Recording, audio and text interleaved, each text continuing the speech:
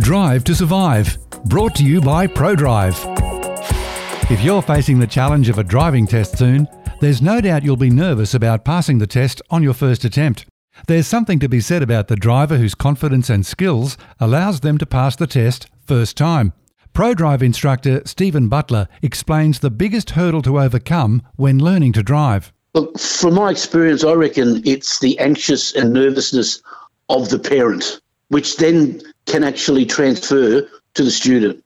So if you're getting a parent that is quite concerned because they've never taught before, they tend to be perhaps a little bit yelly, they're not sure about this. And of course, without dual controls, it makes it quite difficult. You know, they like to get into really quiet areas. I think that's one of the biggest barriers, is actually getting the parent to understand, or getting the student to a stage where they're supervised already. In Queensland, how is the driver rated by the examiner? Oh, look, they have a test sheet, and what the examiner's looking for, it's specifically all about how safe they drive. They don't really care about too much else, but it's the safety issues. Are they doing all the good things like scanning, using their mirrors, shoulder checking, all those things? And they'll just go through and tick off on their test sheet where they've been, the types of roads they've been on, and the manoeuvres that they're going to do. It's a little while since I've been for a driving test, but is there any weighting on theory versus practical? No, not really. The theory really comes about when they're getting their L's itself, you doing their prep L. There's really no theoretical aspect to the practical driving test. Has the criteria for driving tests changed over time? Yes, it has. Yeah, I mean, about 3 years ago, there was a significant change where TMR have now decided, and they brought in this safety aspect of things. They weren't really all that considerate about how well you could do a three-point turn, but it's how safe it is. And about 18 months ago, they actually brought in a couple of areas where the indicating and the shoulder checking when you're changing lanes and or moving away from the curb has become a critical driving error, whereas beforehand it was considered a non-critical driving error. How can a learner driver better prepare for a driving test? They need to understand what to expect. And it's very difficult for them to get that experience from a mum and dad. So driver trainers, such as ourselves, are fully experienced with what is to be expected during the test, and therefore they can pass it on to the learner and take them through what we call a mock test, actually putting them through that test experience well before they actually sit their official one.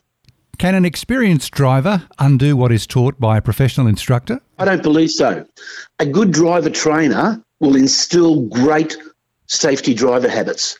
And what happens in most cases is that the learner will start to tell mum and dad what they're doing wrong. What is a good ratio between driving school instruction and learners' own driving time to get the logbook up to 100 hours? Yeah, well, in Queensland, they get allocated 3 hours for every 1 hour with a professional driver trainer. I found that 10 hours is probably enough in most cases, particularly if they do a good 3 or 4 to start off with. Then we space it out a little bit further, do another 10 or 20 by themselves, and then prepping up so that by the time they get up towards the end of their logbook, they're really starting to hone in on what to expect with that driving test. What is the success rate from ProDrive for learner drivers getting their licence on the first attempt? Well, in most cases, the industry average for passing is about 61.5%, thereabouts. The driver trainers at ProDrive, we have an average pass rate of about 79.2. Yeah, and in most cases, that's at first attempt. For those drivers who don't succeed on the first attempt, do you change your methods when they keep coming back to you? No, not really. First off, we have to look at the reason why. And in 90% of the time, it was the nerves.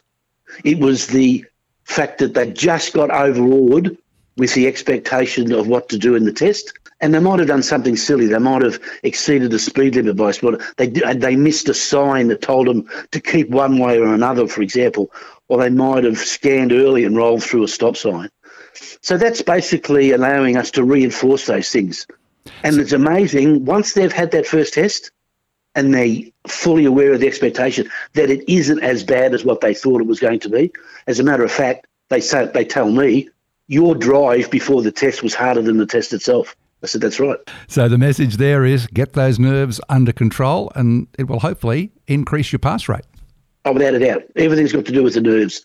And that pre-drive that we do prior to them sitting their practical test calms them down. We're not there to teach them anything. We're not there to improve. We're just there to get their head in the right space. And that's the primary reason why first-time drivers, they pass first time with us as a driver trainer than if they were by themselves. Book your lesson online now at prodrivedrivingschool.com.au.